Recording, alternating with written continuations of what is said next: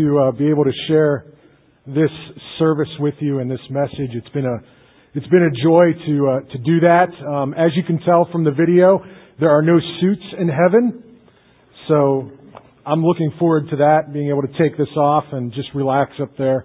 But today we close our whole series on the idea of an inconvenient truth, trying to look at the Scriptures in an honest and an authentic way, and just taking a real look at what the Bible does say about some very important topics that sometimes when we read them, we get a little bit uncomfortable.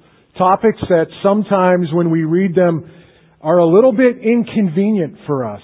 And as we think about those and as we walk through those different passages, they're inconvenient for those who are outside of the faith and kind of seeking and searching and trying to understand what Christianity and following Christ is all about. Sometimes the issues that we talk about are inconvenient for those of us who are Christ followers. And regardless of how long we've been following Christ, sometimes what God says is a bit challenging and a bit inconvenient, if you will. And sometimes, as we look at these things, they're inconvenient for both of us. And we just have to be faithful to God's Word, rest in it, rely on it, and see and search out what He is trying to say to us in His Word. And so we trust that you've liked and enjoyed these different messages that we've brought to you. And we conclude today with a message that once again is just like all of the other ones that we've talked about. Can be a little inconvenient at times as we take a look at the reality of heaven and hell. And today we are tag teaming this message. Pastor Rick and I will be looking at different points. We'll be coming at the topic from different angles. And as you know, picked up on the video, I'll be presenting the angle of hell, and Pastor Rick will come and present the angle of heaven. But to begin with, what I thought we'd do is take a look at some of the misconceptions that we have of hell. What are some of the characterizations or the misunderstandings about hell, and then a little bit later about heaven?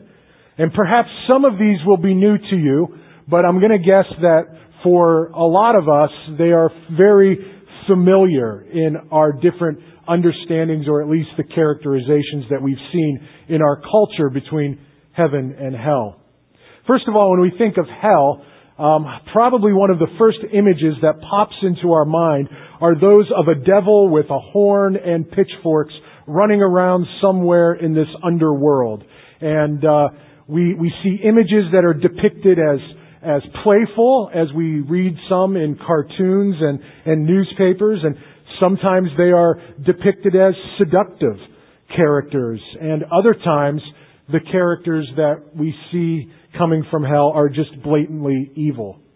But however they're depicted, there's an image of a red suit, horns, and a pitchfork, somebody running around. Now, we were going to try to replicate that this morning, and I was going to come out with that, but I thought my suit was better. So we just stayed with that. The other image, or the other misunderstanding that we see about hell comes from pop culture. Comes from our society and the images that our pop culture tries to impress upon us, and that of hell being a party. It's portrayed as a fun environment where people are going to hang out with their friends and just party all the time. In fact, AC/DC in their popular song Highway to Hell included these lyrics: "Nothing I would rather do, going down party time. My friends are going to be there too. No stop signs, speed limit. Nobody's going to slow me down. I'm on my way to my promised land. I'm on the highway to hell." That's the message that's being communicated in our pop culture. Even more recently, in the movie 300, in preparing for a great battle, the character Spartan King Leonidas exclaims, "Tonight we dine in hell." There's this imagery of hell being a place where we will be reunited with friends and people that we've associated with. There's this image of hell being a place where there's a party going on at all times without any kind of consequence. There's a feast happening there that we can gather around a table and enjoy with our friends. Now, I understand artistic license, and I understand that in music and movies, but the problem is the continued message that is presented to people is that hell is a place of fun and feasting without consequence. And that is what we've heard. But that is simply not true. And as with some of our notions about hell, so we have some mistaken notions about heaven as well. I venture a guess that if we were to poll all of you this morning and ask you for some descriptions of heaven, that you would come up with some things that would be fairly standard. Some of us, when we think of heaven, we have this vague idea that heaven is some ethereal, misty realm where we float on clouds all day, plucking harps and polishing our halos for all of eternity. Others of us think of heaven as a never-ending church service. It's just singing one song after another, one great hymn after another, forever and ever. Amen. Thank you very much. And because of some of these ideas that we've concluded that heaven will be a fairly monotonous or boring place. Some years ago, I remember a friend of mine made a fairly startling confession to me. He said, "Whenever I think of heaven, it makes me depressed." He said, "I think I'd rather just cease to exist than to go to heaven when I die." I tried not to register my shock at his statement. And I asked him, "Why do you feel that way?" And he said, Rick, I just can't stand the thought of the endless boredom that we're going to have to put up with in heaven. To float around in the clouds with nothing to do but strum a harp. It seems so terribly boring to me. Unfortunately, there are many people who feel that way. And unfortunately, some of our ideas of heaven have been cultivated more by television programs like Touched by an Angel than they have been cultivated and shaped by what the Scriptures have to say. And so in a few moments, we're going to look at what the Bible has to say about this glorious future that awaits those who trust in Christ. You know, the Scriptures are not silent on what heaven is like, and the Scriptures are not silent at all on what hell is like. The problem is we've just kind of failed to, at least in our personal study time, to look at those Scriptures in depth. And I think sometimes the church overall has done a disservice for people in not sharing the truths of hell. And there's probably a lot of different reasons for that. Probably we just want to be politically correct and not really offend anyone with the things that we believe or the notions that we have. And what I hope you know from this church and this preaching and this series is we are not a church or a staff that is worried about being politically correct. We are a church that is more concerned about being scripturally correct. And probably another reason people don't like to talk about it is because they don't want to face the reality of it. But the Scriptures are clear on what the reality of hell is for those who are destined to go there. In the Gospel of Matthew, Jesus shares a parable about the coming kingdom of God and what that will look like. While he uses a lot of different word pictures and a lot of different symbolisms in that parable, he also uses some very specific language when speaking about the reality of hell. He writes these words in Matthew chapter 13, verses 49 and 50. "This is how it will be at the end of the age. The angels will come and separate the wicked from the righteous, and throw them into the fiery furnace, where there will be weeping and gnashing of teeth. A fiery furnace with weeping and gnashing of teeth. And then again in Luke's Gospel, Luke records this parable of Jesus that we read about earlier. Pastor Dave read it for us at the very beginning of this service. The passage in Luke chapter 16. And I want to pull out these verses 23 and 24. In this parable, he says this: in hell, where he was in torment, he looked up and saw Abraham far away, with Lazarus by his side. So he called to him, Father Abraham, have pity on me, and send Lazarus to dip the tip of his finger in water and cool my tongue, because I am in agony in this fire. What is clear as Jesus spoke and taught about hell are a number of things. First of all, hell is a real place. This is not some figment of imagination. It is a real place of destiny. Regardless of how this makes us feel, whether it makes us upset or nervous or we just don't want to talk about that right now. Regardless of how it makes us feel, hell is a real place. It is a fact that hell exists, and it is the destiny of some people. Now, throughout the Scriptures, you will see different words used to talk about hell or the concept of hell. You'll see the words Hades or Sheol or Gehenna. And generally speaking, hell is used in Scripture to refer to a place of future punishment for the wicked dead. Jesus was clear that hell is a real place. He was also clear that hell is a place of conscious torment and pain. Matthew talks about a place where there is weeping and gnashing of teeth. These are expressions of rage and sorrow, deep sorrow for the place that a person finds themselves. And this word picture is used time and again. Matthew chapter 8 verse 12, 22 verse 13, chapter 24 verse 51, chapter 25 verse 30. Again, the Scriptures are not silent. We don't have to guess at what hell is like. Hell is a place of pain. Hell is a place of torment. There is weeping. There is gnashing of teeth.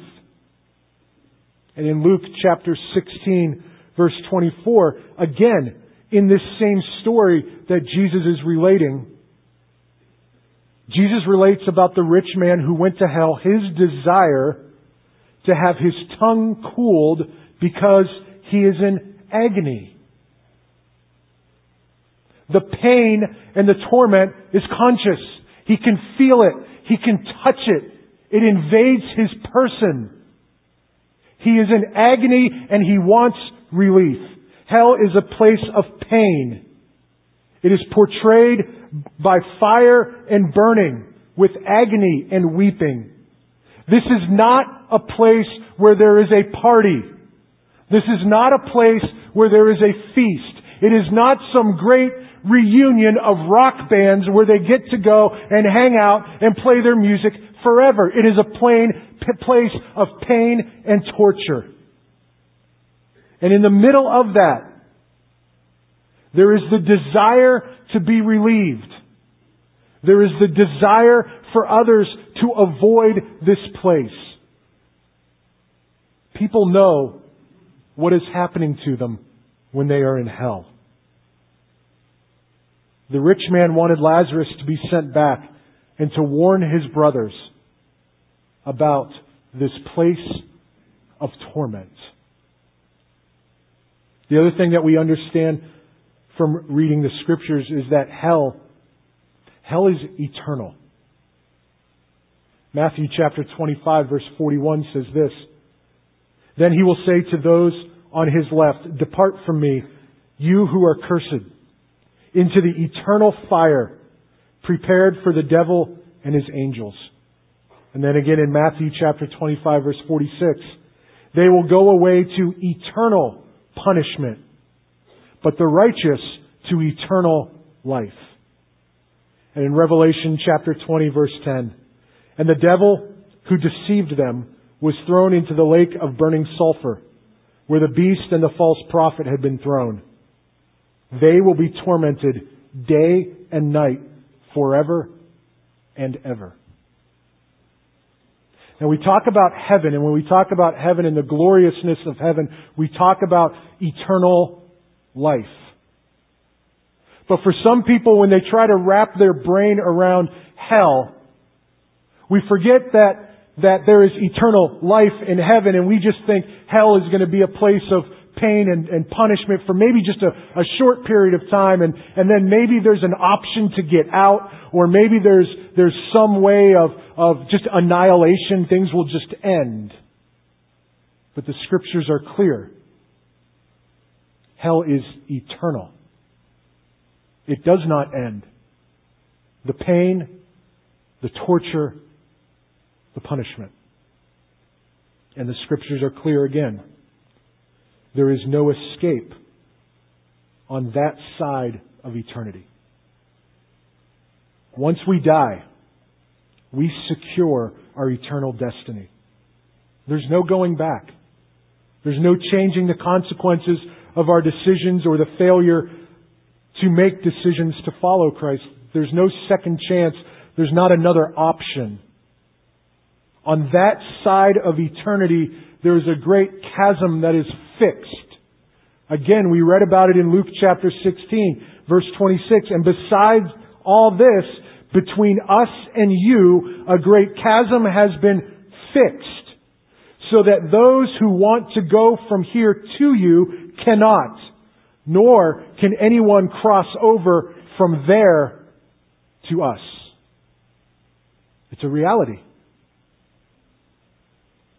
When this life on earth as we know it ceases, our eternal destiny is secure. It is either a place of eternal punishment or it will be a place of eternal life. I think it's so important to emphasize that point that Ben has just made, the eternality, the permanence of this destiny. The justified to glory, the condemned who have not trusted in the saving work of Jesus Christ, to a place of conscious torment. It's hard for us to get our minds wrapped around these realities. And as Ben has said, it's easy for us, I think, to step away from them and try not to pay attention to these scriptural truths. Ben has given us a brief overview of what hell is like. I want to do the same thing and look at what the Bible says heaven is like. And as with hell, heaven is a real place. It is an eternal place. It's not a figment of our imaginations. It's not just a feeling or an emotion. It is a place as real as Chicago or London or New York. Listen to the words of Jesus on the night before He was crucified. As He speaks to His disciples, He says to them, "Do not let your hearts be troubled. Trust in God. Trust also in me. In my Father's house are many rooms. If it were not so, I would have told you. I am going there to prepare," what's the word that Jesus uses? "A place for you. And if I go and prepare," what's the word? "A place for you, I will come back and take you to be with me, that you also may be where I am." Twice in those 3 verses, Jesus calls heaven a place. He means that heaven, in His words, His Father's house, is a real place. It's not just a state of thinking, but it is a real place, just as real as the place that you call home. It's a real place that's filled with real people, which is why the Bible sometimes compares heaven to a mansion with many rooms, and sometimes refers to heaven as an enormous city that teems with multitudes of people. The Bible also tells us that heaven is the dwelling place of God, that God's throne is there, that the angels are there, that the Lord Jesus Christ is in heaven. In fact, as we have worshiped here this morning, God is in His heaven, and seated at His right hand, according to the Scriptures, is Jesus Christ, the exalted Lord on high. Philippians 3:20 tells us that as followers of Jesus Christ, that our citizenship is actually in heaven, that you and I are citizens of heaven, that already, even before we've died and gone to this place of our eternal destiny, that already we are living in the heavenlies, so to speak, because we've been washed by the blood of Jesus Christ. We've been adopted by the Father into His eternal family, and we are now eagerly awaiting that day which He will call us to our heavenly home. And we await that with an expectant hope. This is a real place. That's why Jesus told the thief on the cross, the repentant thief on the cross, today you will be with me. The word Jesus uses there as He hung on the cross is the word paradiso. It's a real place. It also, I think, is fascinating that the Bible seems to describe that heaven is not as far away as we might think. Because heaven is a real place, we sometimes think that it must be somewhere outside of our universe, which means that it is billions and billions of light years away. However, it's very clear as you look at the thoughts of the early Christian fathers that the early Christians understood that they would pass immediately from this life on earth into the very presence of Christ in heaven. How could that be possible if heaven is beyond the farthest galaxy? The writer of Hebrews addresses this issue in Hebrews chapter 12, verses 22 through 24, and tells us, I think, something amazing about what the gospel of Jesus Christ has done for the redeemed people of God. Listen to the words of Hebrews. But you have come to Mount Zion, to the heavenly Jerusalem, the city of the living God. You have come to thousands upon thousands of angels in joyful assembly, to the church of the firstborn, whose names are written in heaven. You have come to God, the judge of all men, to the spirits of righteous men made perfect, to Jesus, the mediator of a new covenant, and to the sprinkled blood that speaks a word that is better than the blood of Abel. What's interesting there is that the writer of Hebrews is comparing Mount Sinai with Mount Zion. Under the Old Covenant, under the Old Testament law, no one could come under or near God except under very strict conditions. You'll remember that even on the Day of Atonement, that it was the only time in the year that the high priest was allowed to go into the Holy of Holies, and even then had to have a cord wrapped around his ankle in order that if something would happen as he stands in this place where the glory of God is being poured out, that they could yank him out by his ankle. You couldn't come near God except under very strict conditions. That's why when Moses was given the law on Mount Sinai, that the mountain shook with thunder and lightning. But the good news that the writer of Hebrews is declaring is that in Christ, because of the finished work of Jesus Christ, that we are brought near to the heavenlies. That it's not far away, but that it's near. Think of what the writer is contending here. He's saying that we're not that far from heaven. We're not that far from the angels. We're not that far from our loved ones who are in heaven. That we're not that far from God. That we're not that far from Jesus Christ Himself. Heaven is a real place. It's where Jesus is right now, and it's not that far away. Oh, that we could have that kind of mindset and eyesight that heaven is near. There are many people who say, well, what will heaven be like? What will we do? What will we wear? Will there be marriage in heaven? All of those things. We can't deal with all of those questions, but let me give you some biblical facts about heaven, and we're not going to be able to explore each one, but you might want to write them down and look at the scripture portions that are attached to each one. Here's some biblical facts about heaven. First of all, it's God's dwelling place. We've looked at that briefly already, Psalm 33:13. Secondly, it's where Christ is today, seated at the right hand of the Father on high, Acts 1:11. It is where Christians go when they die. Listen to me. When you die, according to the Scripture, you do not go to some intermediate place. The medieval fathers thought this, and they suggested that there was this place. I think the Latin word was limbo patrum, if I recall right. It is a place called limbo or purgatory.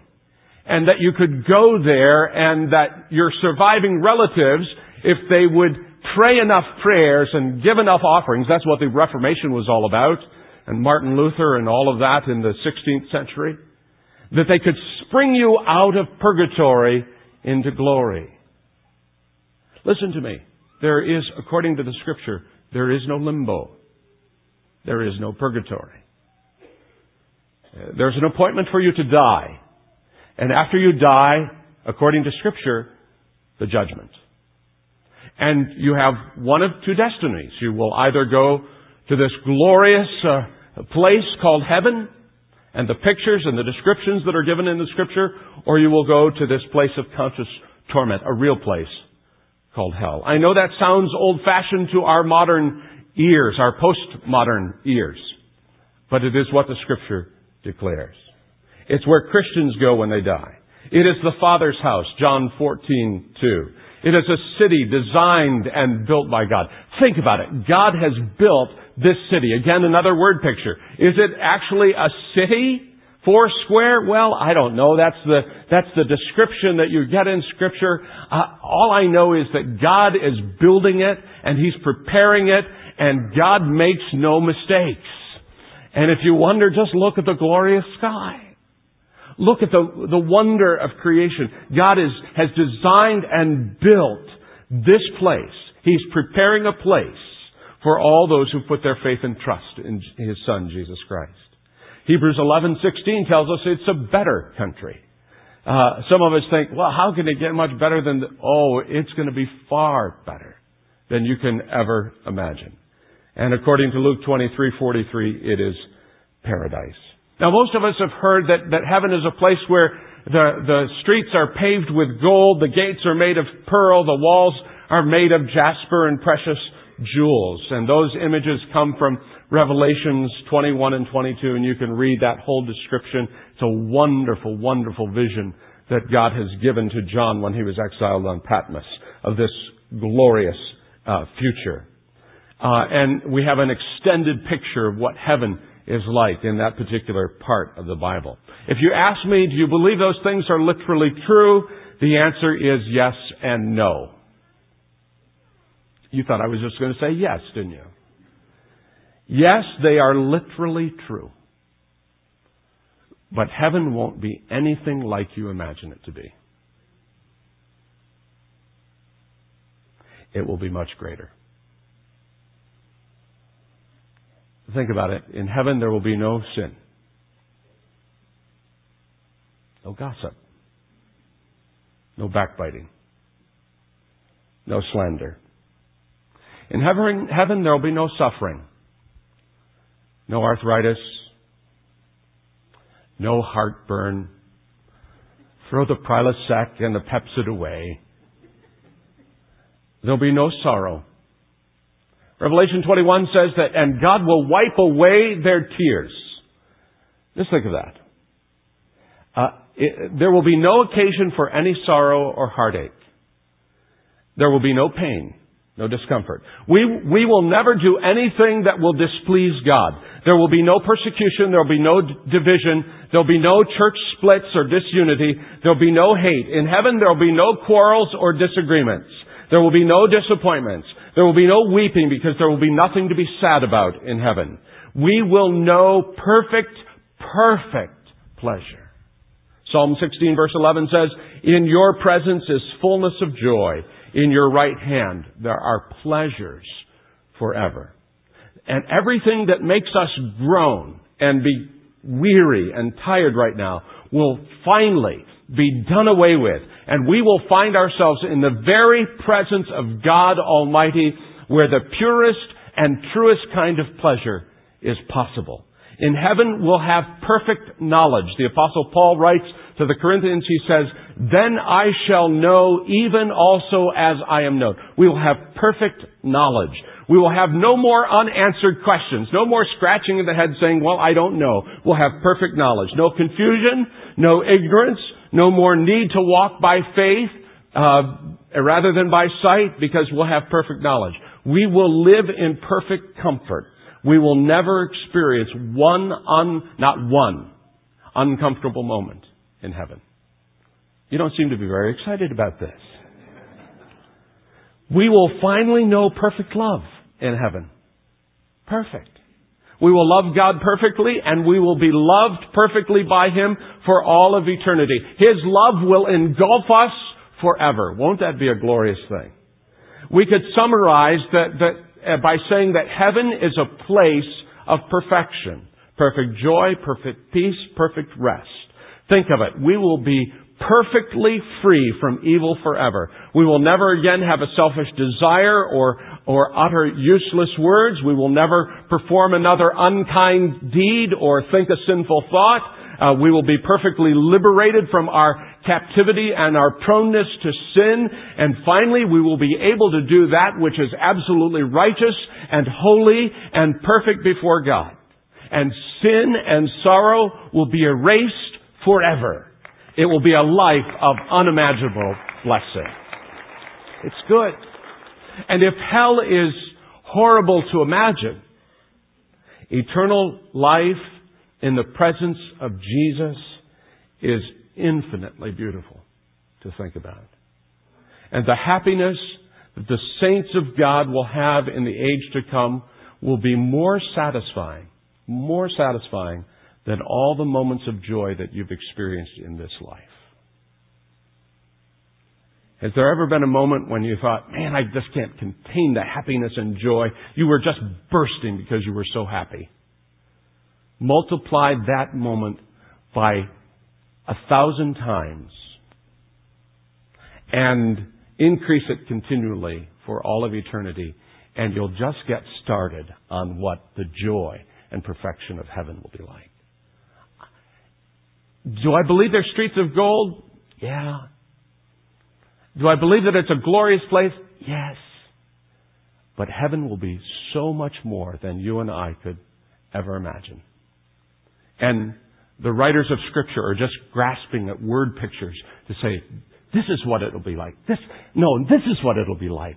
And all of those descriptors fall short of the reality. You may ask, well, what determines where I'll spend eternity? How can I be sure that I'm going to heaven? The biblical truth that I want you to understand, to believe, and to live by today is this: that there is a time coming when every responsible person, on the basis of his or her actions and attitudes, will meet the final judgment of God, either for eternal life or the judgment of God's wrath and fury upon you. Every person within the sound of my voice this morning, as a single individual, you will not ride on the coattails of your relatives. You will not be able to buy into it because mom and dad did it or grandma and grandpop did it. Every person will, as a single individual, will give a personal account of their life to God. The books of our lives will be open, and we will stand before the judgment seat of the Creator of the universe, and we will give an account for how we have lived our lives and fulfilled God's purposes for us on earth. Namely, have we trusted in His Son, Jesus Christ? And have we sought, with the Spirit's help, to love and obey Him and to display God's glory and excellence in this world? You will give an individual account to God. Now, there are several pictures of that final judgment in the New Testament. We have time only to look at one, and I pray that the weight of this one descriptor of this final judgment will press in hard on each of us this morning. Revelations 20, verses 12 through 15 says that there are books in which the deeds of our lives are written, and there's another book in which the names of those who trusted in Christ, the trusted in the blood of the slain Lamb are written. And this is what John says in his Revelation 20 verses 12 through 15. And I saw the dead, great and small, standing before the throne, and books were opened. Then another book was opened, which is the book of life. And the dead were judged by what was written in the books according to what they had done. And the sea gave up the dead who were in it. Death and Hades gave up the dead who were in them. And they were judged, each one of them, according to what they had done. Then death and Hades were thrown into the lake of fire. This is the second death, the lake of fire. And if anyone's name was not found written in the book of life, listen, if anyone's name was not found written in the Lamb's book of life, he was thrown into the lake of fire. Only those whose names were written into the book of life escape this everlasting punishment. How can you know you're going to heaven?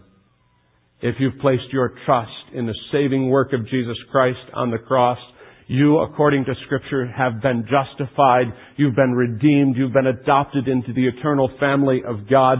You've been forgiven of your sins. Your names have been written down in the book of life. And your eternal destiny, praise the Lord, is this heavenly home that God is preparing for you. And you need not doubt that. You need not fret about that. You need not wring your hands about that. It's as simple as that. If you've trusted in Jesus and you've accepted His gift of grace and your sins have been washed by the blood of the Lamb, this is your eternal hope. However, if a person has not done that and does not belong to Christ, is not in Christ, is not clothed with Christ's righteousness, has not trusted in the shed blood of the Lamb of God, that person is not in Christ. They are not saved. I know this sounds old-fashioned to our ears, but this is what the book says. And there is only for them eternal condemnation and conscious torment. You might wonder, well, how could a loving God send people to hell? How could a loving God do that? When someone asks that question, they are starting out with the wrong assumption. Hell is not a place that God has created out of anger or frustration for man. It is not a place where a sadistic tyrant takes out his frustration on people like us who are helpless creatures.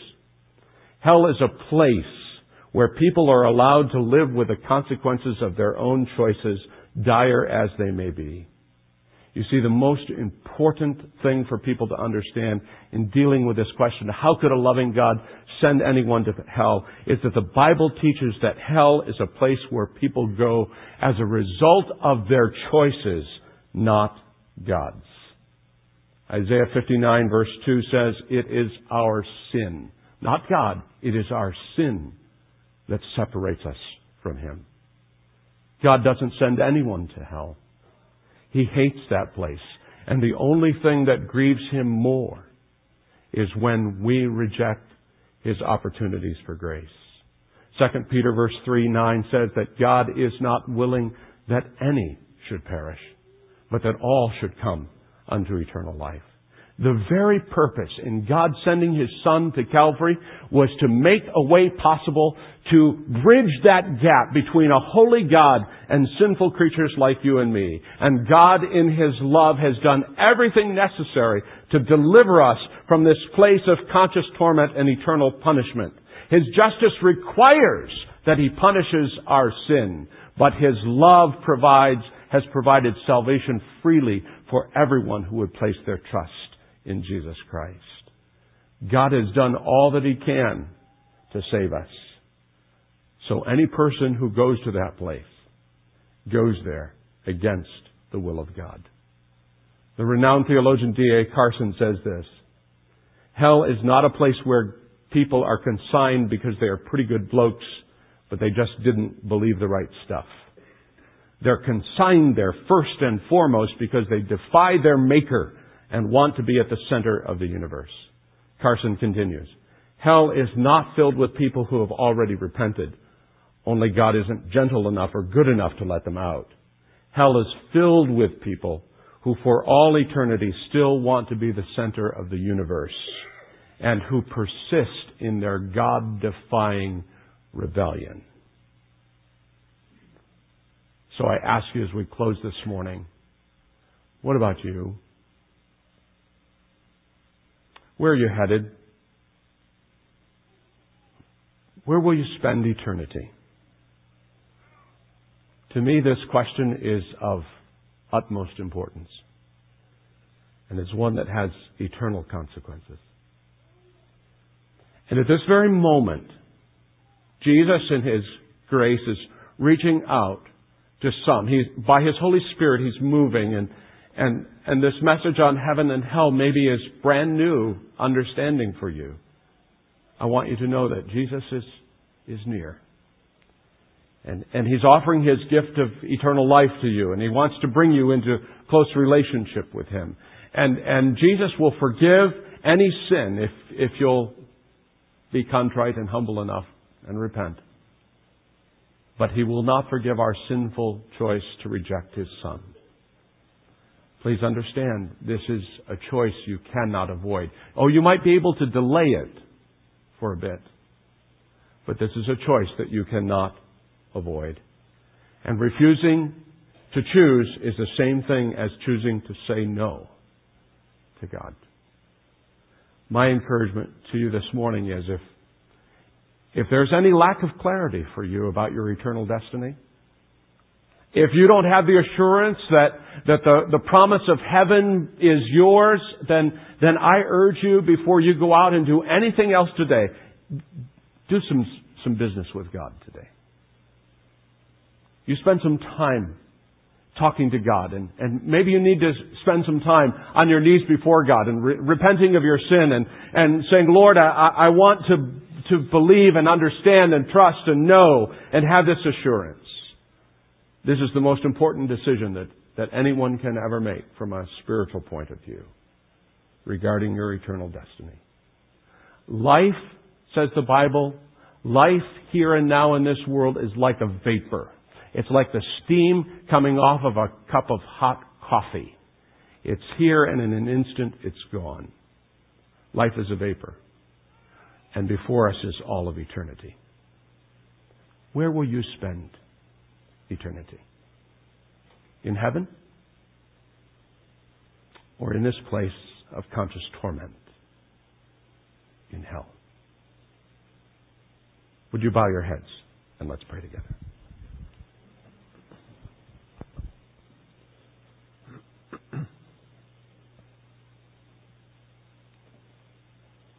God has told us in His Word